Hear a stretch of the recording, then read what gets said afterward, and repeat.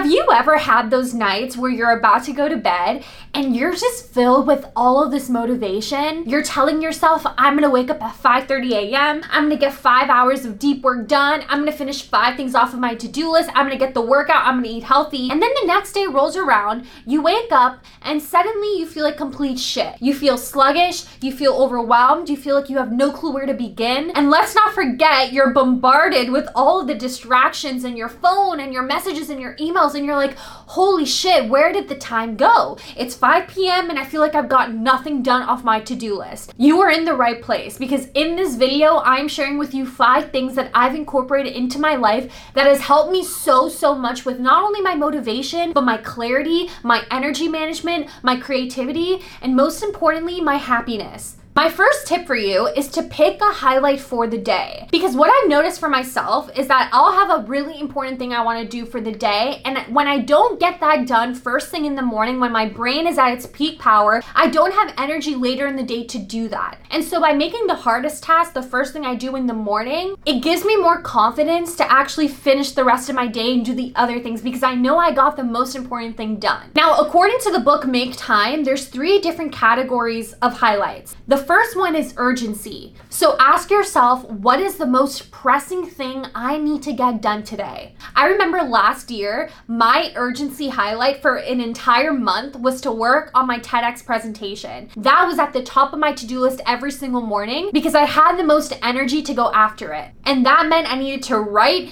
do my presentation, and practice. So those were 3 urgency highlights that I alternated for a good month. Now for you, it could be a project that you need to work on, or maybe it's creating that video that you're putting off, or it's something that you have a specific time deadline that you really need to accomplish and it's just at the top of your mind. Now, the second type of highlight is your satisfaction highlight. When we think of urgency highlights, we think of these as things that we need to get done. But when you think of a satisfaction highlight, think of that as things that you want to get done. This could mean learning a new skill, working on that book, maybe writing that new song, starting that project that you really want to release this year. The list goes on. So certain days, your focus will be on that satisfaction highlight. And that should give you more joy, because if you're spending every day working on urgent tasks, you're not having fun in life. So making time to incorporate a satisfaction highlight gives you a unique energy and momentum and adds more variety to your days. Now, the third type of highlight is your joy highlight. Think of this one as the one where you're not focused on output or hustle, you're focused on your happiness. My joy highlights are prioritized on the days where I don't have enough energy or where my mental health feels really low. And let's be real, we all have those days. And on those days, I guarantee you're probably not thinking of wanting to do something that is just so big and audacious and really overwhelming. You want to do something that is a little bit more lighter and gives you more joy. Now, just because you're doing a joy highlight doesn't mean that that's all you're going to do for the day. All this means is that you're starting off your day with this highlight. So maybe your highlight is going on a nature walk for an hour just to reinvigorate you. And some will tell you that that's a waste of time to just toughen up. And sure, you could do that. But what ends up happening is that when you tell yourself toughen up, you're weak, there's no point, all you're doing is hurting yourself in the long run. You're going to reach burnout, because oftentimes productivity is not a measure of how much you get done. It's a measure of how well you're using your time. My second tip for you is to design your day in advance. It gives you clarity on how your energy is managed throughout the day.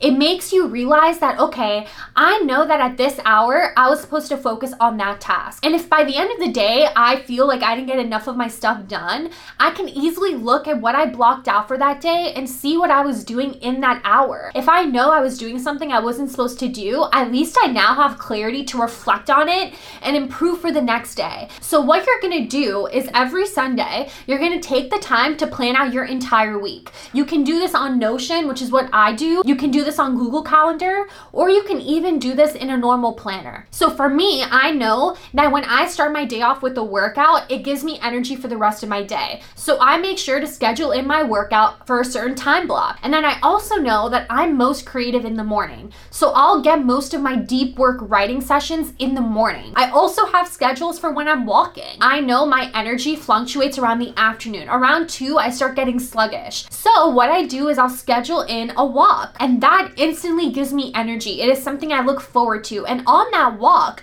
you can actually habit stack. Maybe you're on that walk and you're taking a client call. Maybe you're on that walk and you're answering emails. Maybe you're on that walk and you're typing as you're walking and you're writing your book. This is literally what I do. I get my best ideas on my walk. So I'll make sure I'm optimizing my time during that specific hour. In this other video right here, I talk all about doing an audit. If you want to watch that video and understand what I'm talking about, I go a little bit deeper into that. Tip number 3 is to become a morning person. So Andrew Huberman has a few tips that I want to share with you on how you can make yourself really energized in the morning. So the first thing you're going to do when you wake up is you're going to prioritize 3 things. Those 3 things are sunlight, water, and movement. As soon as you wake up, make it your mission to go outside and get sunlight right away. And do this for at least 5 to 10 minutes. The reason this is powerful is because it regulates your circadian rhythm. I promise you, you'll feel way more alert and focused. You'll have better sleep. And there's been studies that have proven that this leads to better immune function.